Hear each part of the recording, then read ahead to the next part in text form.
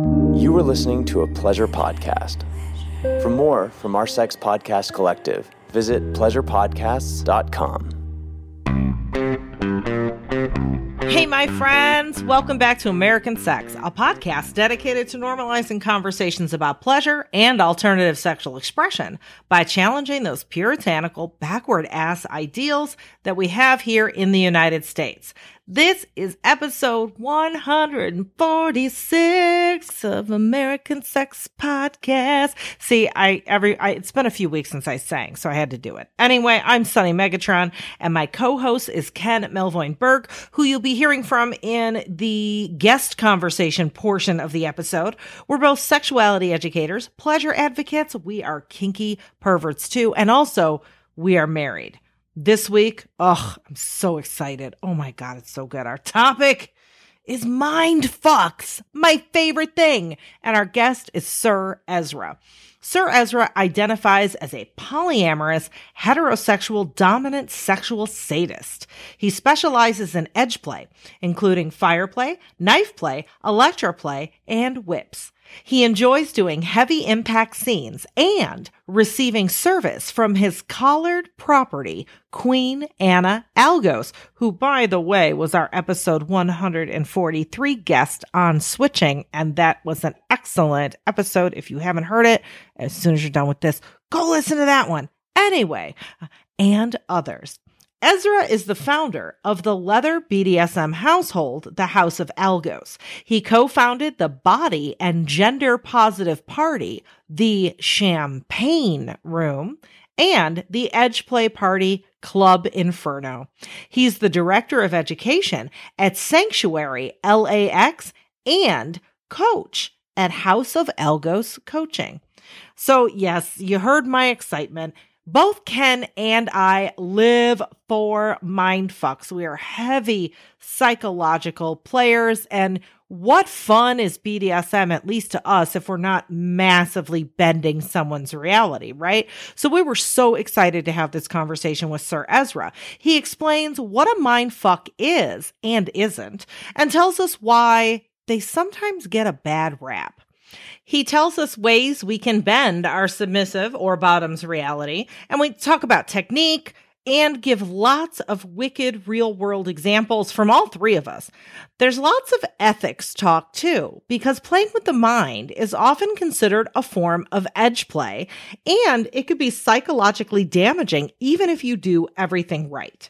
Additionally, it could be used by people with negative intentions to manipulate maliciously. Sir Ezra talks about how to remain ethical as a top and what flags to look out for as a bottom when vetting, negotiating, or playing with somebody else. Y'all, there is a lot of juiciness and know-how in this conversation, and a couple of warnings midway through, there is some spider and insect talk, plus water sports and the consumption of urine towards the end. Oh, this is totally off topic, but speaking of insects, did you hear the new thing on the internet this week? You know, a long time ago, it was like, was the dress brown or blue? Now it's, can you smell ants and other insects? I am not even kidding.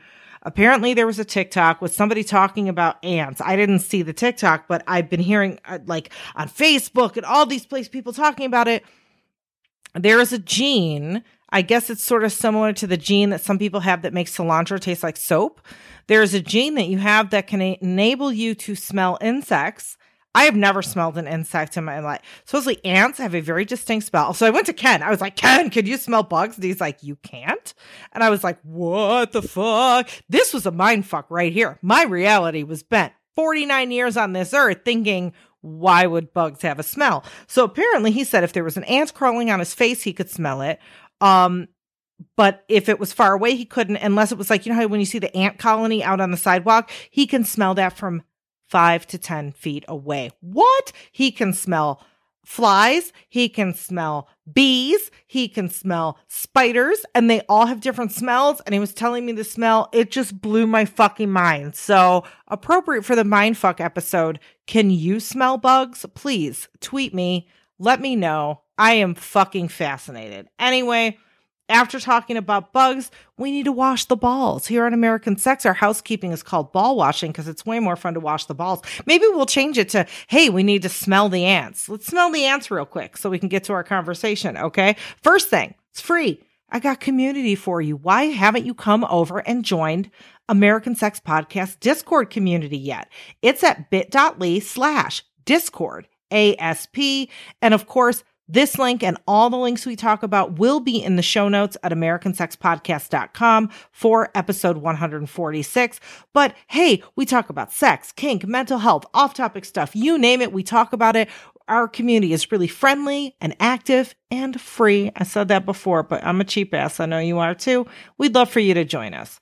Oh, American Fuckers, do you know what time it is? It's big welcome and heartfelt appreciation time to the new members of our Patreon family. Yes, our American Sex Podcast Patreon family keeps growing and growing.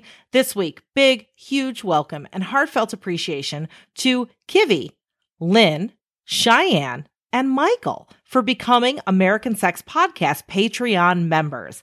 You too can become an American Sex Patreon member at patreon.com/American Sex. Oh, and you get stuff too, like bonus stories from our guests. There's one up from Sir Ezra now. You get extra full-length episodes. You get all of our regular episodes early. I send you American Sex Podcast stickers in the mail. You get a shout out on the podcast, other random cool stuff. It's awesome. Ken and I, we give almost all of our content, which is a lot more than just this podcast, to the world for free because we believe these conversations are critical, they're important, they're relationship improving, they're life changing, and everybody should have access to them regardless of their financial situation. So by supporting us, you allow our content to remain free for everybody. And especially now during this really fucked up economic time, you're helping us out tremendously, like literally putting dinner on our table. We can't thank you enough. Again, if you want to become a member, go on to patreon.com/American Sex.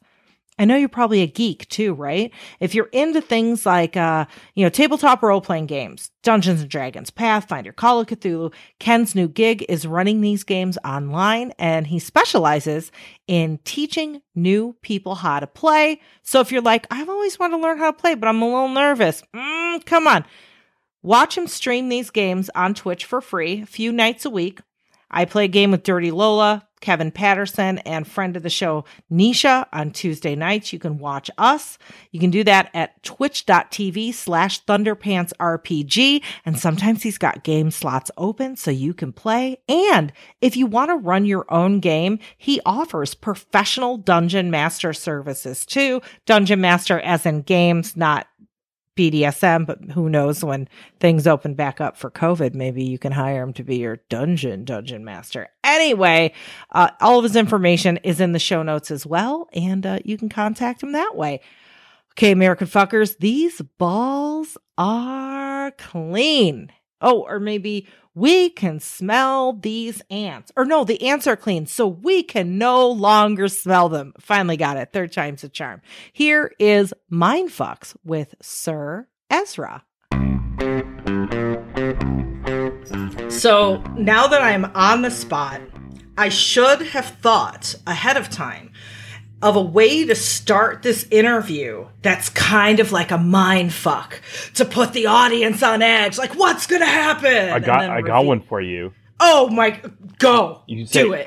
You go in, you say, ladies and gentlemen, we've really enjoyed the run, but unfortunately, this is going to be our last podcast. Just kidding. I love it. So for American Fuckers listening along, we are talking to Sir Ezra about none other than Mindfucks. Mine and Ken's probably favorite thing. I don't know. Is that your favorite thing, Ken? Yeah, psychological play Mindfucks. That's probably my favorite thing to do. Yeah. So, all right. For those who are like, Mindfucks, this is scary. What the hell is that? Can you define for us what exactly is a mindfuck in the context of BDSM? Yeah, no, I think it's really confusing because there's such a negative connotation for mindfucking. It is, in the vanilla world, a mindfuck is abuse or something cryptic or, something where you're being taken advantage of. But this is not that. These are ethical and consensual mindfucks. So when we're talking about mind fucks, what we're talking about is when you play with your partner's expectations, when you play with your partner's perception of reality, when you play with your partner's like sensations or perception of what's going on, right? Right. And I think it's really widespread, but a lot of people just don't put a name on it. You know, like if I'm like, oh, you know, you're gonna get it when I get home because I know what you did, and I don't say anything else. That's a total mindfuck because you're like, what did I do? What am I gonna get? You know? Yes. So, okay, for me, and I know BDSM... Wait, this isn't about taking your dick and smashing it into somebody's gray matter? I'm out. What is that, skull fuck? Is that Mind fuck. Okay. Brain fuck. Oh. Yeah, that'd be a new one for me. I haven't done that yet. It would probably skull fuck? feel good. I don't know where we're going. Anyway, so... To me, I know that BDSM to everybody is very subjective, how they define BDSM, how they define their kinks.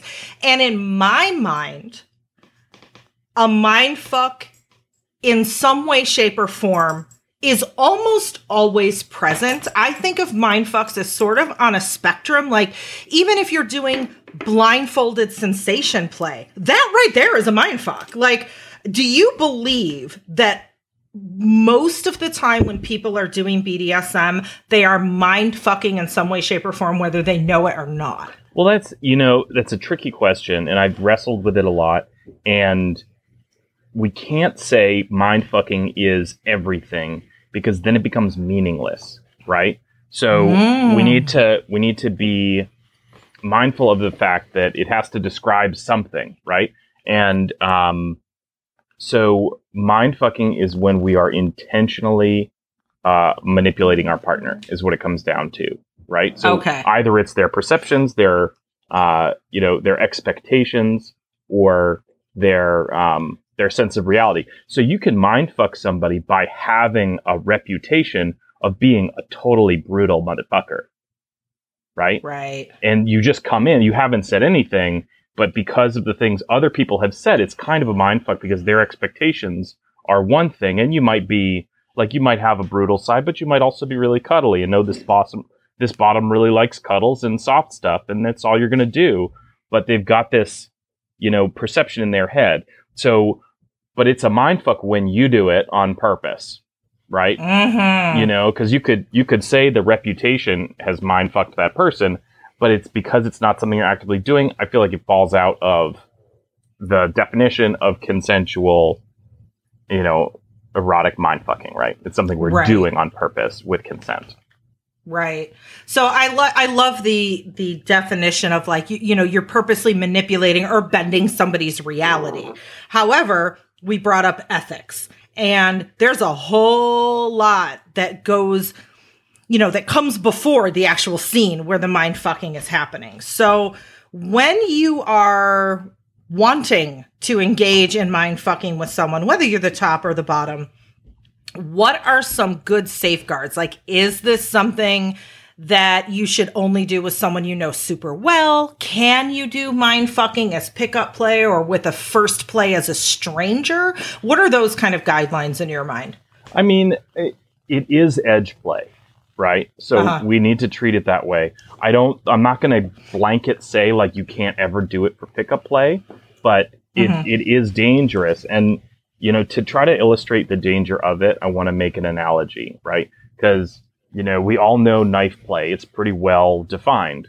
And let's say I have a bottom who is like, oh, I love knife play, but don't cut me. Now we can have a conversation and say, okay, well, what if I nick you by accident? Is that a full stop?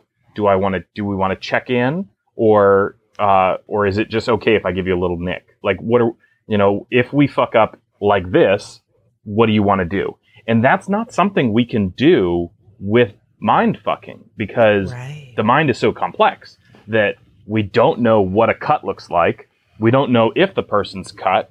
And so we can't check in and make that assessment at that moment. You don't know if you've traumatized somebody. You can silently traumatize somebody, right? So, but to come back to your question of like how do you deal with that? I think you want to talk about containers, right? And a good container for that experience is, are we having fun? And so if you're having fun, that's great, but if it's like scary or like really frightening or if it's really uncomfortable and you're not having fun, then probably, something's not going right. And those are spaces you can explore, certainly, but you wouldn't do that with pick-up play. You want to keep it fun, right? Right, definitely. So negotiation, I know that as educators, we get a lot of questions around how to negotiate mindfucks. Because if we look at your basic Kink 101 negotiation, it's like, okay, maybe you have a yes, no, maybe list. Whatever your negotiation style is, it's usually based around specifics. Like, are you into this? Yes, no. Can I specifically do this? Yes or no? Or, let's negotiate it. But with mindfucks, oftentimes I look at mindfucks as sort of an erotic, sadistic, practical joke, sort of. And you don't want to ruin the surprise. You don't want to say like, hey, can I blindfold you and run the edge of a credit card across your skin and pretend that I'm cutting you and make you, because then you're ruining it. Yeah. So a lot of people will ask then, well, how do I negotiate something that I can't specifically divulge the details of, or it will ruin the surprise? So what's that magic there? How do we do that? Spamming. That's the answer. It's a good question, and I do get it a lot. And the way to do that is to take advantage of the fact that people have limited retention, right? So, Sunny, if my intention, let's say you and I are having a scene, and my intention is I'm going to use a real knife, but I'm going to take an ice cube. I'm going to hold it against that knife so that the water drips from where I'm holding the knife against you. Not only is the knife cold, but you can feel it drip. And oftentimes the sensation of blood is a cold dripping sensation, right? So I can maybe create the illusion that I've cut you, right? Number one, if I get consent to cut you, then not cutting you is something we can do, right? Right. Second, the spamming thing is I can ask you 20 things. Can I do this? Can I do that? Can I do this? Can I do that? Can I do this? Can I do that? I nest the one I want to do right in the middle, and you're going to remember like the first one and the last one, and maybe one that stuck out to you because it was so crazy. And there's another opportunity there. Like, you'd be like, can I feed you donkey shit? Like, there's an opportunity to really fuck with them because you can. Sir Ezra, you saucy flirt. You can How did you know? You can create like this illusion that you're willing to do some really crazy shit. Right. So that's another opportunity to mindfuck. But you've got, this long list that includes the thing that you want to do, and it's not ruining the surprise because they still don't know what you're going to do. Ooh, yeah. I love that. And I find that when I negotiate and when Ken negotiates too, again, usually this is with partners that we do have a history with and we've played with before, negotiated with before, because it can get pretty intense psychologically. But to just come out and say, like, can I mindfuck you? Like, here are some wacky examples of a mindfuck that could happen. Like, do you consent to that kind of, as I call it, the sadistic, erotic, practical joke kind of play? And then, as you said, then maybe get the context, like, are knives okay? To sort of get the category, I guess, that my mindfuck will be in, if that's okay, without divulging, like, here are all the steps I'm going to do. And we are psychological players. Like, I don't know if it's that we came up kinky I came up kinky in Chicago. Ken, you have been in Chicago for a lot of your kink lifetime, but you didn't come up kinky in Chicago. No, I came up in Michigan. Chicago is said to be a very psychologically sadistic town for kink. Like, that's just what we do. Yeah, the nickname is, go ahead. What is it? Chicago First Date is like psychological edge plays. It was nicknamed Chicago First Date in the BDSM community because we had so many people that were like psychological edge players. There's just, like regionally, there's a lot of them there. It's very strange moving from someplace to like Chicago to LA to here and seeing all the different specialties. Like I wasn't expecting this place to have a lot of furries, and that's kind of like what's one of the bigger things. And in age Las players, Vegas. furries and age players and are furries in Las Vegas. It's wacky. So, all right, let's talk about why mind fucks are so much fun. Like from both a dominance perspective and a submissive's perspective. So let's start with the submissive. Why the hell would a submissive want to put themselves through something that could be potentially scary, frightening, indecisive, your reality feels bent, you don't know what's going on, maybe you're going to cry, but then at the end you're like, that was fun, can we do that again next week? Why would a sub want to do that? Well, I think the answer to both questions is the same, and the answer is adrenaline. The answer is that it's a thrill. My partner, who you had my partner on previously, Queen Anna. Yes. And she is deathly afraid of spiders. Right? So, and I live in an area that has a healthy population of black widows. Ooh. Okay. Oh. So she's already, like, on a day-to-day basis, there are times when this is terrifying, right? Right. And so when we can take that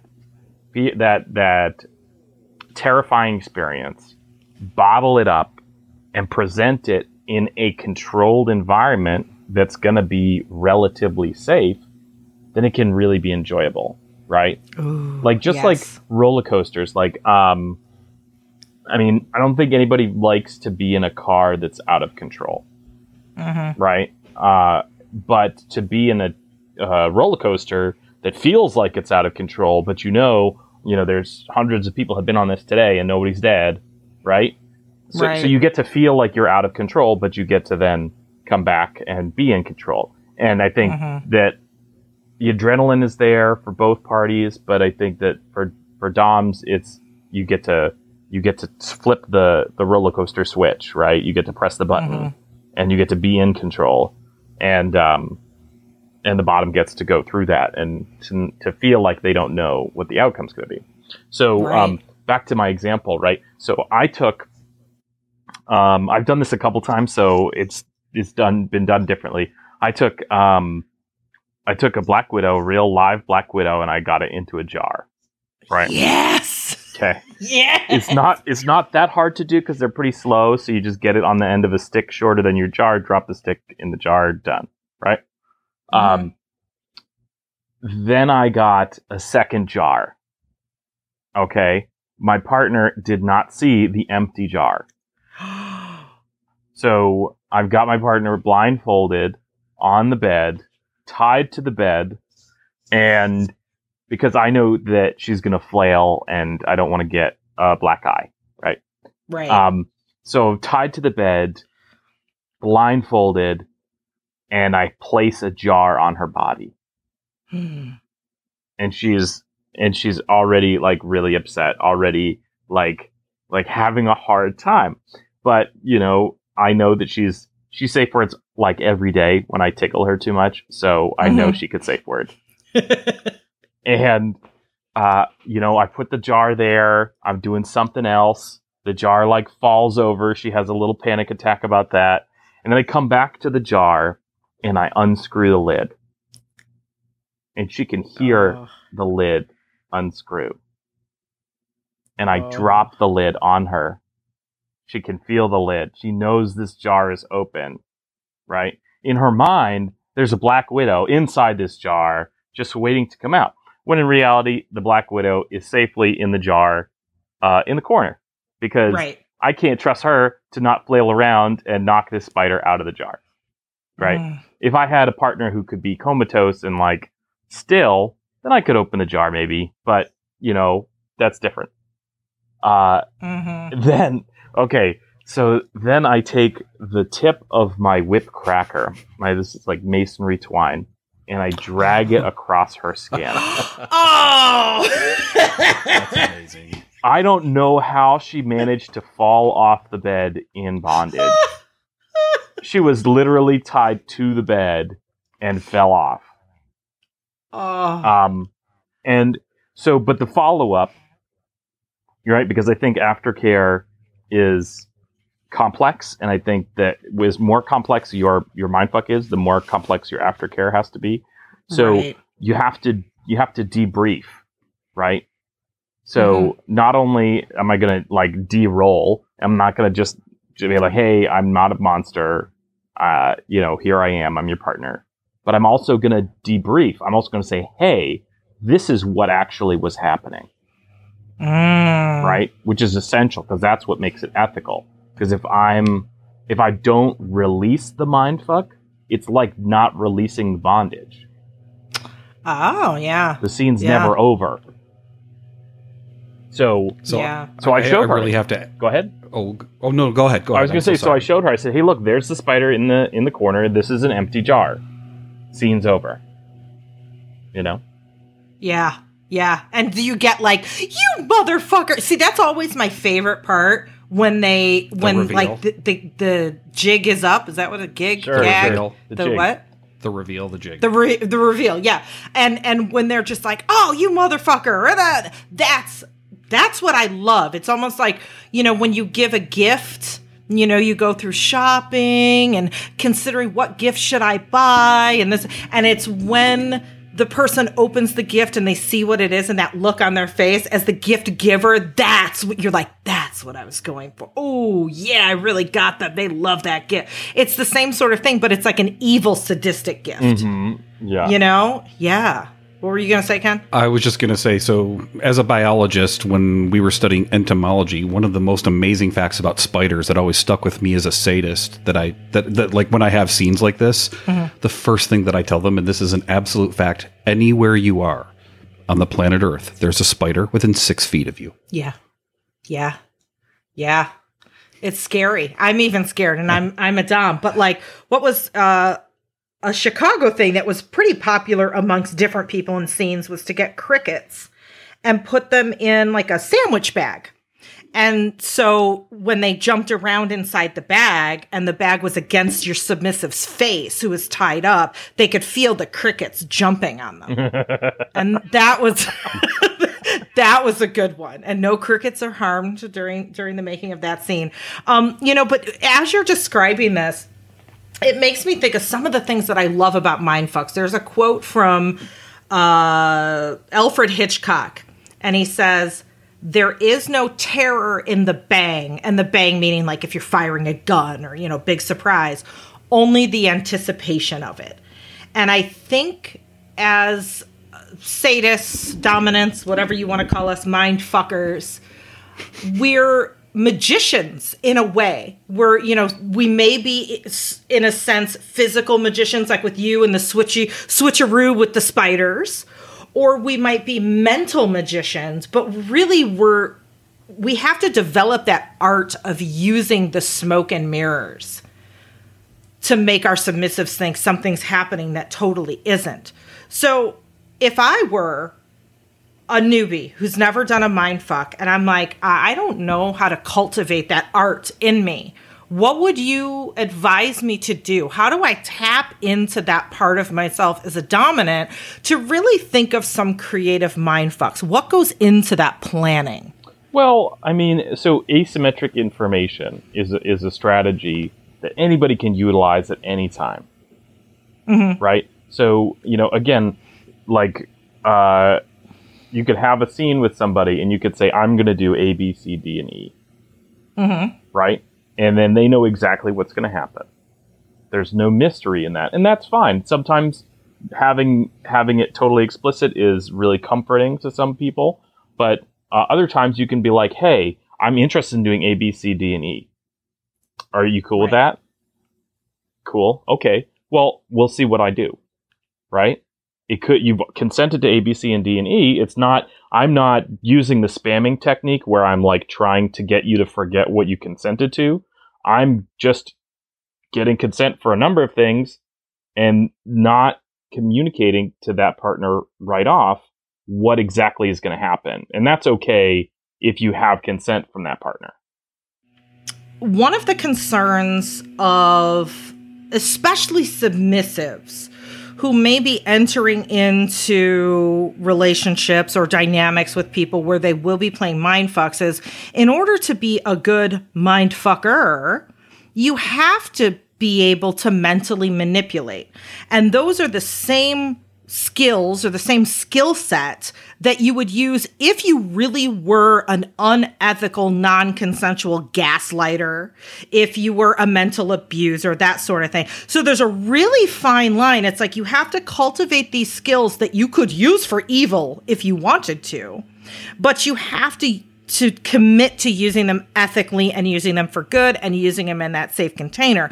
But if you're a submissive wanting to enter a dynamic with somebody, how can you be sure that this person that's really great at mental manipulating is going to be doing it to you ethically? Like, what advice do you have for people in that position? Hey, vulva owners, do you want stronger orgasms? It's scientifically proven that a stronger pelvic floor can lead to stronger orgasms. Intensity by Pour Moi gives you that strength. Intensity is an intimate health and stimulation device. Now, you might be tempted to call it a vibrator, but it is really so much more. What makes Intensity special is how it tones your pelvic floor muscles. Intensity automatically exercises your pelvic floor for you. It's an exercise program. Not only will Intensity teach you how a properly performed Kegel feels, it also has a vibrating component for your pleasure. Intensity lets you balance feeling good with working hard. You know, the natural process of aging, high-impact exercises, and childbirth can take a toll on the health and muscles that surround the vagina, causing them to lose tone over time. Studies have demonstrated toned pelvic floor muscles increase the power and intensity of orgasm. You know what Intensity helps me control? Oops, I peed a little bit. Oh, no, I didn't, because I use Intensity. Intensity is also manufactured in the USA to medical grade standards. Because they have medical roots and manufacture a variety of FDA-cleared devices to support pelvic floor health and cure incontinence without surgery or pills, they hold themselves to a higher standard, a medical one, which means clearly superior products and results for their customers. Pour Moi is offering our listeners an additional $25 off Intensity when you go to pourmoi.com and enter the code SUNNY, SUNNY, at checkout. You can also use this code along with any other code on their website. That's $25 off on top of all ongoing promotions when you go to pourmoi.com with the code SUNNY. That's pourmoi.com, code SUNNY. Yeah, no, that's a really good point, and I think there is sometimes a difficulty in finding the education that you need in mindfucking specifically, because it is edge play and because it is weaponry for the mal-intended. Or, you know, I should say, you know, it's weaponry for people who want to be bad actors, right? And it's really challenging. But I have to keep the point of view that people are going to do what they're going to do, and they can read psychology books to be better manipulators, right? So, right. I mean, I'm not giving them any information that's not already out there. But what I think that it does that's a net positive is it demonstrates what the actual anatomy of abuse is, right? So because we're looking at it, because we're saying, okay, this is what makes it ethical, this is what makes it consensual, then there's a lot of people. Every time I teach this class, there's somebody in the room who walked in, without realizing that they had been abused or are being abused. And they walk out of that room, they know it, right? Because we've explored that, because we've studied it and we've said, okay, this is the difference between abuse and BDSM. They go, wow, well, my guy isn't on that BDSM side. He's on the abuse side, right? So I think it's a net positive. And, you know, how we can guard ourselves against that is going to be the same, right? I mean, it's tricky because if you had a very keen sociopath, then they could get away with a lot. They can fool you in a lot of ways. And unfortunately, I'm not sure exactly how to guard yourself against that, except to vet people, to, find out about their partners. If they don't have any partners, if all their partners are missing or unaccounted for, like maybe they're a fucking serial killer. Who knows? Right. But if you could find like happy, healthy partners, especially exes, like talk to an ex. If you're a mature adult in the BDSM scene, then you have at least one ex partner who's willing to talk on your behalf. Yes. Yeah. I mean, that's even a red flag in vanilla relationships. They say that, if they say, all my exes are crazy, red flag. Yeah. Like, oh, really? Really? What's the common denominator?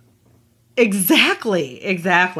So, that's good advice. And I love that, you said that once we know the anatomy of what goes into this type of mind fuckery and emotional manipulation and what makes it ethical, it illuminates what is unethical. Just like, you said, if everything's a mind fuck, then true mind fucks have no meaning. Yeah. Well, and I think it's challenging because consent is cultural, right? Right. And we have a subculture. So we have our own definition of consent. And I think the best thing BDSM ever did was share that. And, the sex positive community contributes as well. But there is this concept of consent that's evolving and living and breathing. And hopefully has its home in BDSM. But there's other ideas out there. So like if my partner, if I'm submitting to my partner and they're also a magician, right? Magicians never reveal their tricks. Okay, well, you're going to fucking reveal yours to me, buddy. Yeah. Right? That's different. You can be a magician 9 to 5, but at 6 o'clock, we're going to play. And when the shit is over, you're going to show me what you did. Right. Because if that person's not revealing their tricks, then they're really not truly ever ending the mind fuck.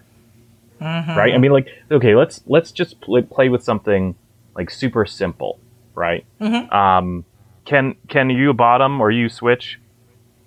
I switch. Okay, well, for the sake of example, will you be my hypothetical bottom? Yeah. Okay, Ken, I want you to imagine yourself very small.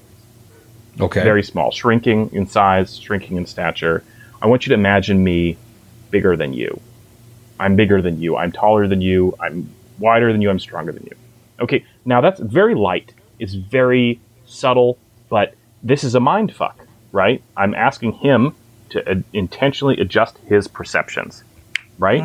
I'm 5'9.5". There you go. I've revealed my size. It's not, the illusion's over.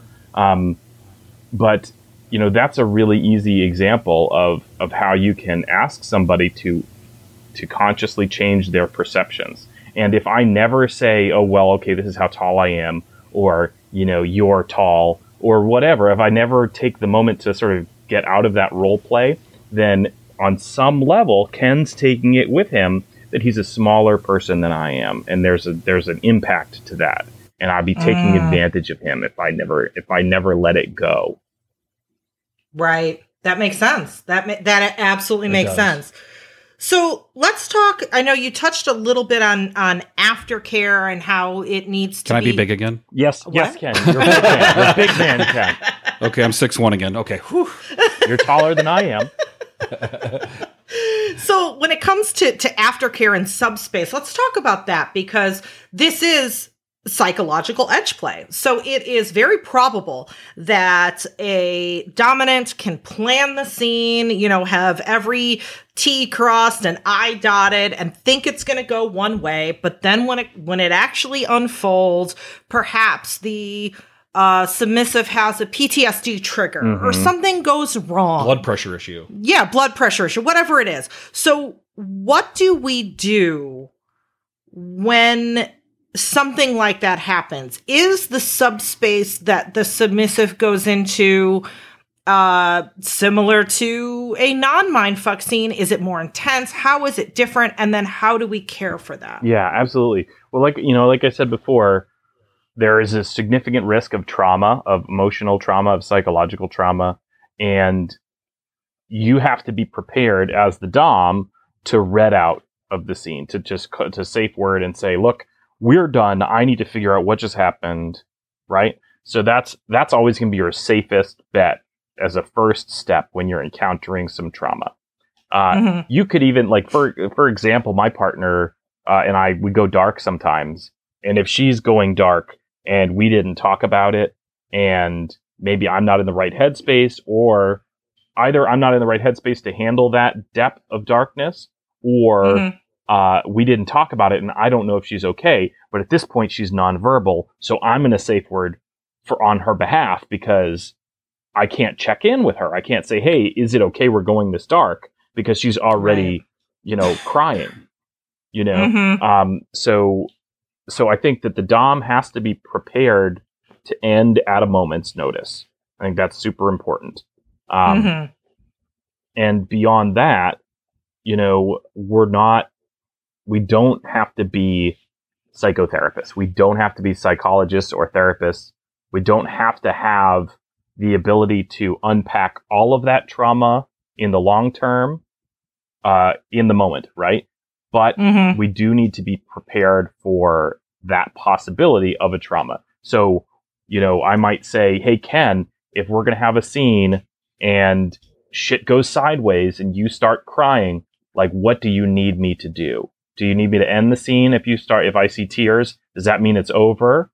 Or do you need me to take a break with you? Do you need me to hold you until that dark moment passes? Like, so we can have, like, emergency plans, right? Right. But the reality is that no amount of planning is going to rule out every single possibility. Right. So you just have to be prepared. And I would say you also have to be prepared if you're going to be doing really dark stuff. You have to be prepared for a partner who's going to feel really negative about that experience and want to talk about it for months. If Ken had a thing about being small, all of a sudden, I thought it was something really subtle, but maybe, he was made to feel small by a manipulator in his life when he was a child or something. And he's really fucked up about it. And I'm going to have to take time and talk to him about his feelings and my role in those, maybe even go to a therapist together. Like, if we're playing and I care for Ken, then I'm going to do that. Right. And if you're not willing to deal with the damage, if you're not willing to care for a burn, don't play with fire. Yeah. Yeah.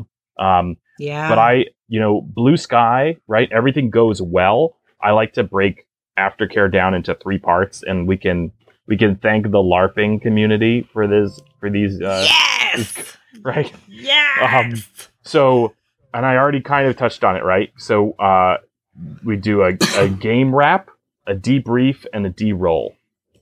Real quick, can you, most of our listeners are gamers, but can you please tell for people who don't know what LARPing is, what that means? Absolutely. Live action role play. So think people running around in the woods in armor and swords and whacking each other. Yes.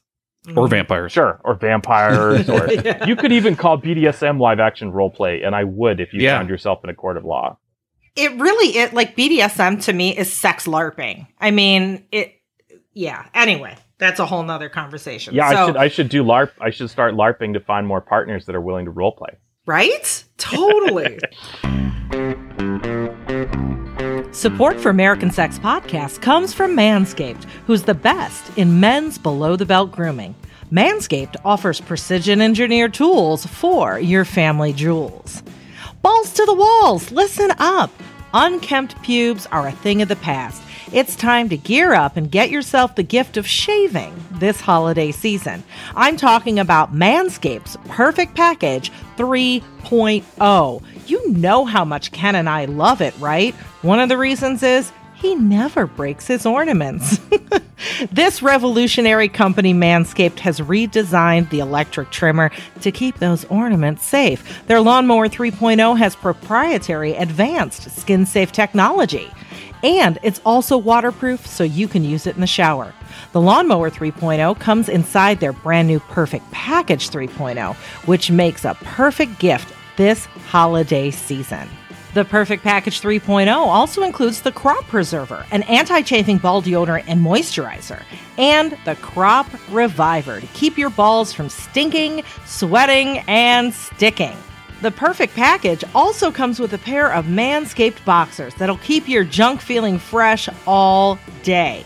Hey, 'tis the season to manscape, so get yourself, your dad, your brother, your friends, the best gift of all, the Manscaped Perfect Package 3.0. And you can get 20% off and free shipping with the code SUNNY, SUNNY, at manscaped.com. Yeah, that's 20% off and free shipping with the code SUNNY at manscaped.com. Clean up those nuts and make Santa proud this year. We talk a lot about things like physical health and mental health here on American Sex Podcast. But let's talk about your sexual health. Whether you hit the gym, take a walk, or meditate, if you want to take care of your whole self, you need to prioritize your pleasure along with your body and mind. Dipsea has that pleasure component covered. Dipsea is an audio app full of short, sexy stories and guided sessions that are designed to turn you on and help you get in touch with yourself. The stories are relatable and immersive, so you feel like you're right there. And there's something for everyone, whoever and whatever you are into. Dipsea adds new content every week, so there's always more to explore. Find stories about a spontaneous hookup with a hot stranger, getting closer with that sexy yoga instructor you just can't stop thinking about, or even stories about trying a new toy together or getting tied up. The wellness sessions can help you unlock new confidence or heighten intimacy with your partner. They add new stories every week, so you will never get bored. Hey, spice things up today with Dipsea. For listeners of American Sex Podcast, Dipsea is offering a 30-day free trial when you go to dipseastories.com/sunny, SUNNY. That's a 30-day free trial when you go to DIPSEA stories.com/sunny. dipseastories.com/sunny. Yeah, I know the Renaissance Festival. I feel like half the people are kinksters. Oh, I have heard so many stories about like how the people that work there, when it shuts down, they like make some makeshift dungeon and like the beer wench's tent and yeah, the Venn diagram between like tabletop role playing gamers, Ren Fair folk, and BDSM folks is a big fucking circle. There you go. It's not really. Yeah. Totally is. Totally is. Separate areas. So, okay, so you're breaking down aftercare into 3 sections based on LARPing. Now, what are those? Okay, so we said debriefing, de-rolling, and game wrapping. So debriefing is to, and forgive me, LARP community, if I mix these up, but debriefing is to reveal the secrets, reveal the plot points, and overarching stuff. Debriefing, de-rolling is to take time to really step out of that role that you put in, right? So, I mean, Ken and I just did a super quick role play, right? And I was like, I'm 5'9". There you go. I'm out of my character of being a really big guy. I'm average, right? Half inch above the national average. But, we take that time to step out of those roles that we put on, right? Everybody thinks about like, how do you get into character, but how do you get out of character too, right? Maybe that's, I'm not the robber, I'm not the monster, I'm not, the burglar or whatever who, that the scene was about. And then the last one is game wrapping. So that's where we capture our learning objectives, we discharge our emotions and things like that. I love that. And that's for the benefit of both the top and the bottom. A lot of people think aftercare is just for the submissives. Absolutely not. Is there any special aftercare that a dominant might specifically need after a mindfuck that maybe people wouldn't automatically think of? Cuban cigar and a blowjob. There you go. Yeah. You forgot the whiskey, Ken. And the whiskey. Yeah. And the whiskey. Diabetic now, man. Like that's. No, I mean it's all person to person. I personally, I always want cuddles. I want like a reassurance of the connection, because sometimes things we can do can imply that the connection is severed. And I really like affirmations personally. Like, I want to know. It's funny because I'm like super analytical, and it can be exhausting to deal with that if you are not. Because I, like 10 minutes after a scene, I'm like, Ken, how did you like it? What did you like best? What didn't work for you? I'm like, God, you're Sunny. You're me. I was just going to say, you are me. I need to know. I'm like, here's my feedback form. It's only 12 pages now, So I'm like, and what were you thinking at this exact moment when that happened? Yeah. What was this look about? What? Yeah. Okay. So we're on the same page. It's interesting. When I top, the biggest thing that I want to know, because I tend to go so rough and so hard and do a lot of impact player heavy psychological play, I just want to know I'm not a piece of shit, because automatically that's my default setting, is that after I do a scene, even though it's consensual, planned, organized, negotiated, I still feel like I could potentially be a piece of shit when the whole thing is done. Yeah. I mean, I don't know why. I don't have a great explanation for that either. No, I get that. And, we were talking a few minutes ago about like crying during a scene. And as you were saying that, I was like, and sometimes crying hysterically is the goal. Like, that cathartic release is what you are after. So in that respect, when you're a top, and let's say you have a submissive that is, bawling and crying, but that's what was negotiated. Like, it's not a surprise. They wanted to get to that point of being broken down. So, in the back of your mind, based on your negotiation, you're giving them what they want. But still, when you look at them sniveling and crying, it still makes you wonder, like, oh shit, is that the good bad cry that they wanted, or is that a bad cry? Yeah. Because they look the same on the surface, And I really liked Ken. I really liked how you like distilled what you needed into one question, right? Are you a piece of shit? And I think I do that too. And it's like, did you have a good time? Like, if I can only ask my bottom one question, and it's like part of my aftercare, like, just tell me you had a good time. Because maybe that implies the same answer. Like, I'm not a piece of shit because I rendered a good time. Right. Yeah. And I think I totally am on board with that. And I would think, again, there's no science. I didn't do a scientific study and survey a bunch of dominants, but I would think that that's probably a common. It's a fairly consistent anecdotally with almost every top that we talk to about aftercare specifically. They want reassurance that it was a good time and that they're not a bad person in some capacity. Totally. So, okay, let's Tell me how awesome all of us tops are. We're so awesome. Everyone just send us emails and social media. Tell us how awesome we are. Dinner. Totally. Yes. I had a fan buy me dinner the other night. I'm still glowing about it. Aww. That's so sweet. Yeah. It's just so nice when people just reach out and send you stuff or do stuff. It's like, So let's get fun, because, one of the things, that we had said before we started rolling is like, yes, we're talking about a lot of scary stuff and crying and blah, blah, blah, blah, blah.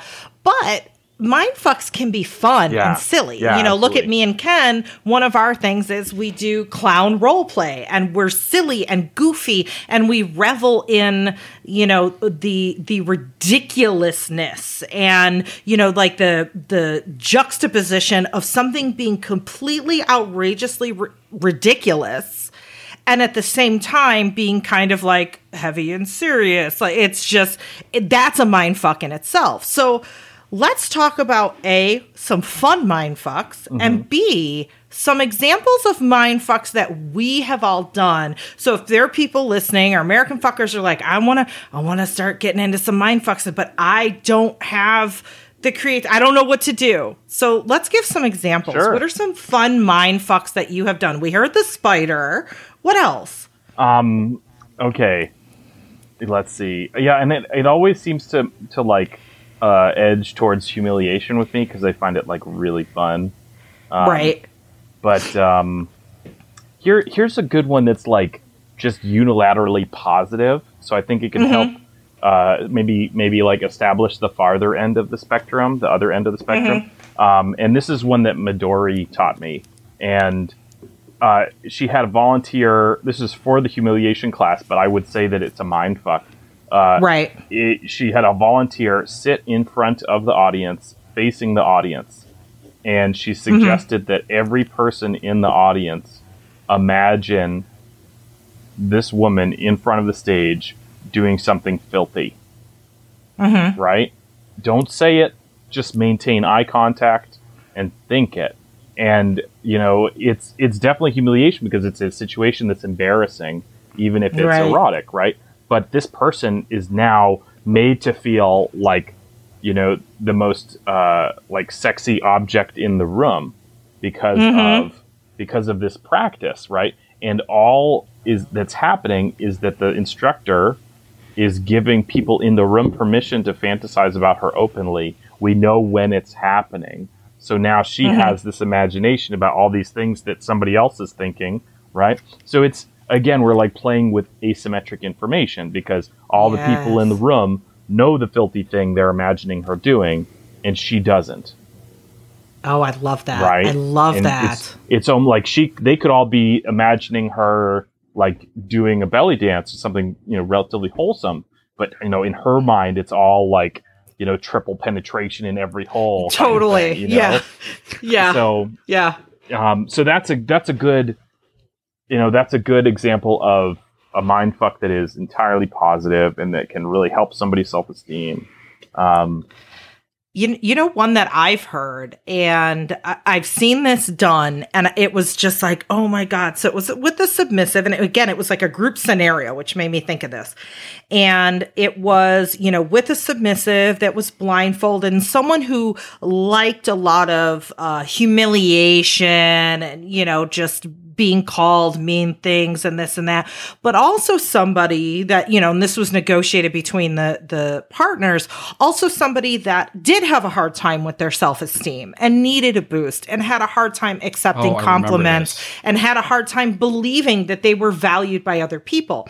So it was, you know, blindfold the submissive, give everybody in the room a Sharpie, and just be like, you know, she's useless and good for nothing. And I want you to write on her body with your Sharpie, like what a pig she is and what a dirty, filthy slut. And she's good for nothing. And this, so she feels the people writing on her thinking, you know, she's, you know, the imagination, like you said, like being completely degraded and humiliated.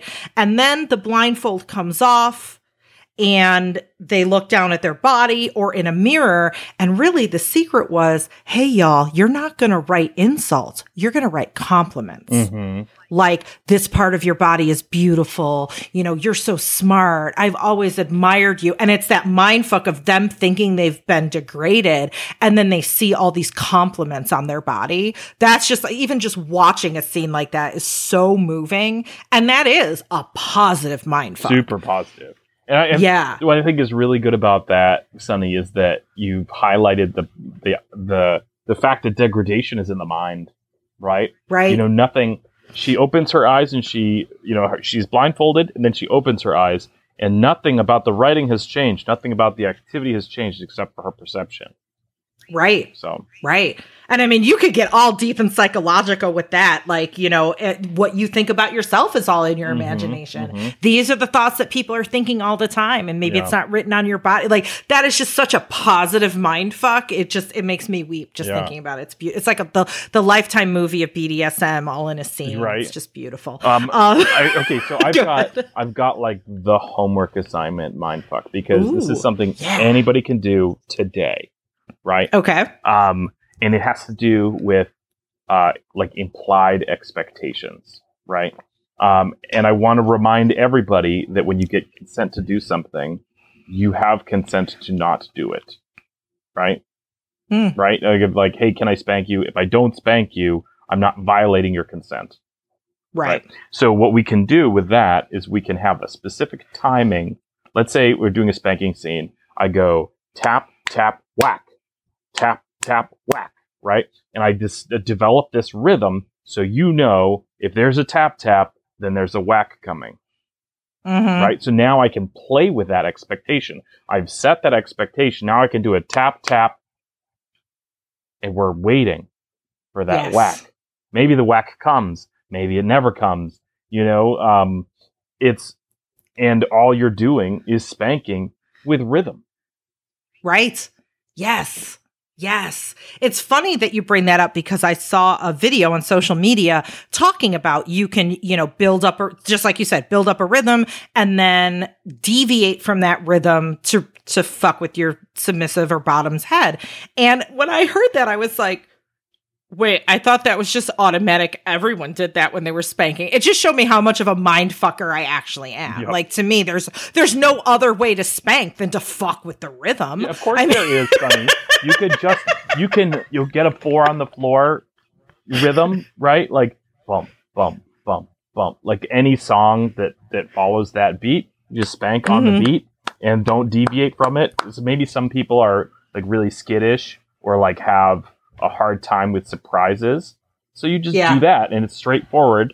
And some people might think it's boring. Other people think it's comforting, Yeah, that's true. That's true. Yeah, I guess I'm more of a mind fucker than I realize.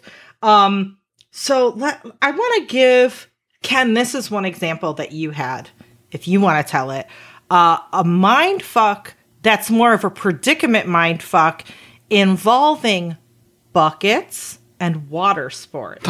Can you tell us about that? So this is a scene that I did as a professional dominant. And the person was really into different forms of predicament bondage. So I decided to get nipple clamps that held tiny little buckets. And what I did was I put a straw into each of the little buckets, and then I pissed into the buckets. And they had a choice, and this was again all right. They were into water sports and consuming, and yeah. But the choice was drink the piss or get your nipples ripped off, essentially. Yeah, it was a positive thing. It was a positive scene. No, because they really liked drinking. Really liked it. Yeah, but like it was. We should have given a piss warning. Sorry. I'll let people know in the intro. Well, they'll be piss guzzling about 48 minutes in. Anyway. Oh my goodness! And then faking a seizure is one that I admire. I have a seizure disorder, and that's one of the things that I do is I get somebody in complete bondage and then fake a seizure. Ooh, that's bizarre. Chicago, I'm telling you, it fucked our heads up. That's actually one of the worst things. They have such a strong, especially because I only do this, by the way. When I do that, it's people that know that I have a seizure disorder, right? That are longtime, submissives of mine, and then again consented to all of this ahead of time because they know what a twisted fuck I am with things like that. But I get the most visceral reaction of anything that I've ever done. It's more like I don't want to see my top hurt. And they start crying, and they try to get off. It's actually a little sad. Like, if tears weren't my favorite lube, I'd probably feel bad inside. Mm-hmm. I know. This is a good one. So Mistress Cyan runs Sanctuary X. Love her. Yeah. Yeah. And my partner started as a switch at Sanctuary, started as a professional switch, and wanted to move up to being a dom, right? Mm-hmm. And one of the things that is part of the test before you can move up is Mistress says, "How are you with a whip?" She goes, "Oh, hey, I'm good. Yeah. Okay, whip me." Ooh. I mean, it means she's your boss. You got to whip your boss? Like, that's a mind fuck right there. I love it. I love it. So... All right, that's actually one of the best tests I've ever heard. I know, it's fucking And if amazing. you ever meet Mr. Cyan, you would realize what a powerful statement that is. Yes. Oh my goodness. So wrapping up, for those American fuckers that have been listening for the last, 40 whatever minutes, like, ooh, I gotta do this. But, I'm new at it. What final closing, reminders, thoughts, bullet points would you give them before embarking on... what are we talking about? I just had a stroke. Edge play. Yeah. Thank you. Mind fucking. Exactly. Or mind fucking. Wow, I did just my mind just got fucked. Anyway. Yeah, it's working. Yes. I know. I would say, I kind of said it already, but I think it bears repeating. Put it in a container, right? Mm-hmm. Put it in a container. Make it like this is the discrete start, this is the discrete end, and you can test it out with a very small container. And keep it fun, but keep it fun is a container, because now if you're not having fun, you've deviated from that container. It means we're not in the cup, we're not in the box, whatever. Time to stop and regroup. But another good container is a game, and literally every game is a mindfuck, because we are setting values, we are setting expectations, we are setting what is appropriate behavior every time we play a game. Ooh. Yeah. I mean, and so like we can do, here's a good one. I mean, this is to just highlight the banality of the game itself with regard to the mindfuck you insert into it. I can make a fucking kinky game out of Candyland. Right? Okay. Since we'd already touched on water sports, every time you land on a yellow square, you're going to get pissed on. Right? Every time you land on a purple square, we're going to do genital torture, and then. Is there a rainbow square? There isn't a rainbow. There's a rainbow square at the end, but it's whatever color you have, you land on it. But what you're doing is you're obfuscating the decision making.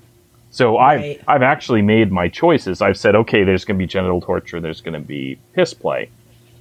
But I'm now letting the cards decide what happens. Ooh. Right? I love that. So I'm taking the responsibility that I have, and I'm confusing the placement of responsibility by engaging in something that has random.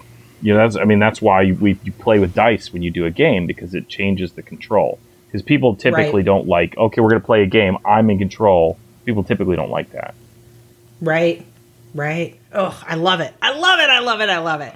So tell everyone where they can not only find you on social media, but you also do classes like a lot. So tell us about all the fun educational stuff. All the things. So yes, I am the director of education at Sanctuary LAX Studios. So we have an online course series, and Corona willing, it will be in person as well someday. And so you can find class listings on the website at Sanctuary, but I also list all of my classes on my website, which is what'sinmykinky.com. I have a class I'm personally teaching coming up, finding a play partner, since it's like the most common question I get asked is, how do I find a play partner? Yeah. So that is on November 30th. That's going to be listed on my website. And we also have a scholarship. I don't know if I told you about this, but we just started a scholarship. So a lot of times people want to come to classes, but they're single parents or students, and they just can't afford the $10 per class to come out to classes all the time. So we've established a scholarship, the Triskelion Award, and anybody can apply. Literally anybody can apply, and it's simple. It's like a couple page essay and a resume, and you can apply that directly to me via houseofalgos@gmail.com. And our deadline for that is December 15th. So don't sit on it. And it's good. It would include a number of free classes through the Sanctuary program, through the course online, and then also free admission to DomCon, which happens twice a year. Ooh. So that's a really fantastic opportunity for somebody who otherwise may not have access to this kind of education, can get it for free.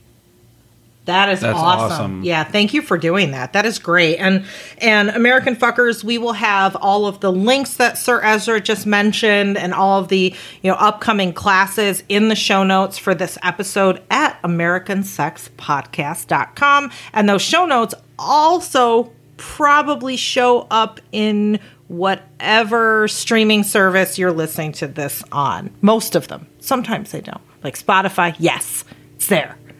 So, anyway, you're just looking at me like, I don't know. Like a deer caught in headlights. I have no idea what the fuck you're talking about right now. You having another stroke? Maybe. I might be. Or I could be faking one to fuck with your all's heads. Anyway, thank you. This has been great. Thank you, sir. Yeah, no, thank you, Ken. Thank you, Sunny. This has been a lot of fun. Awesome. Until next time, bye. Bye now. Thanks for listening to American Sex. To keep up with Ken and I, we'll first make sure you watch our TV show, Sex with Sunny Megatron, on Showtime. Then visit sunnymegatron.com. There you can learn more about us, read our blog, peruse our workshop calendar, or hire us. For what? Well, either for private coaching, or to book us to teach at your event or university, or as sex and relationship writers for your publication. Oh, and don't forget, we're on social media too. I'm the super social one, so you can find me as Sunny Megatron on Twitter, Facebook, Instagram, my YouTube channel, and a bunch of other places. But if you want to get me on Snapchat, you gotta look for Sunny_Megatron, and you can follow Ken on Twitter at @SideChicken. That's PSYCHICKEN. Also, please support us by shopping with the affiliates and sponsors from our breaks.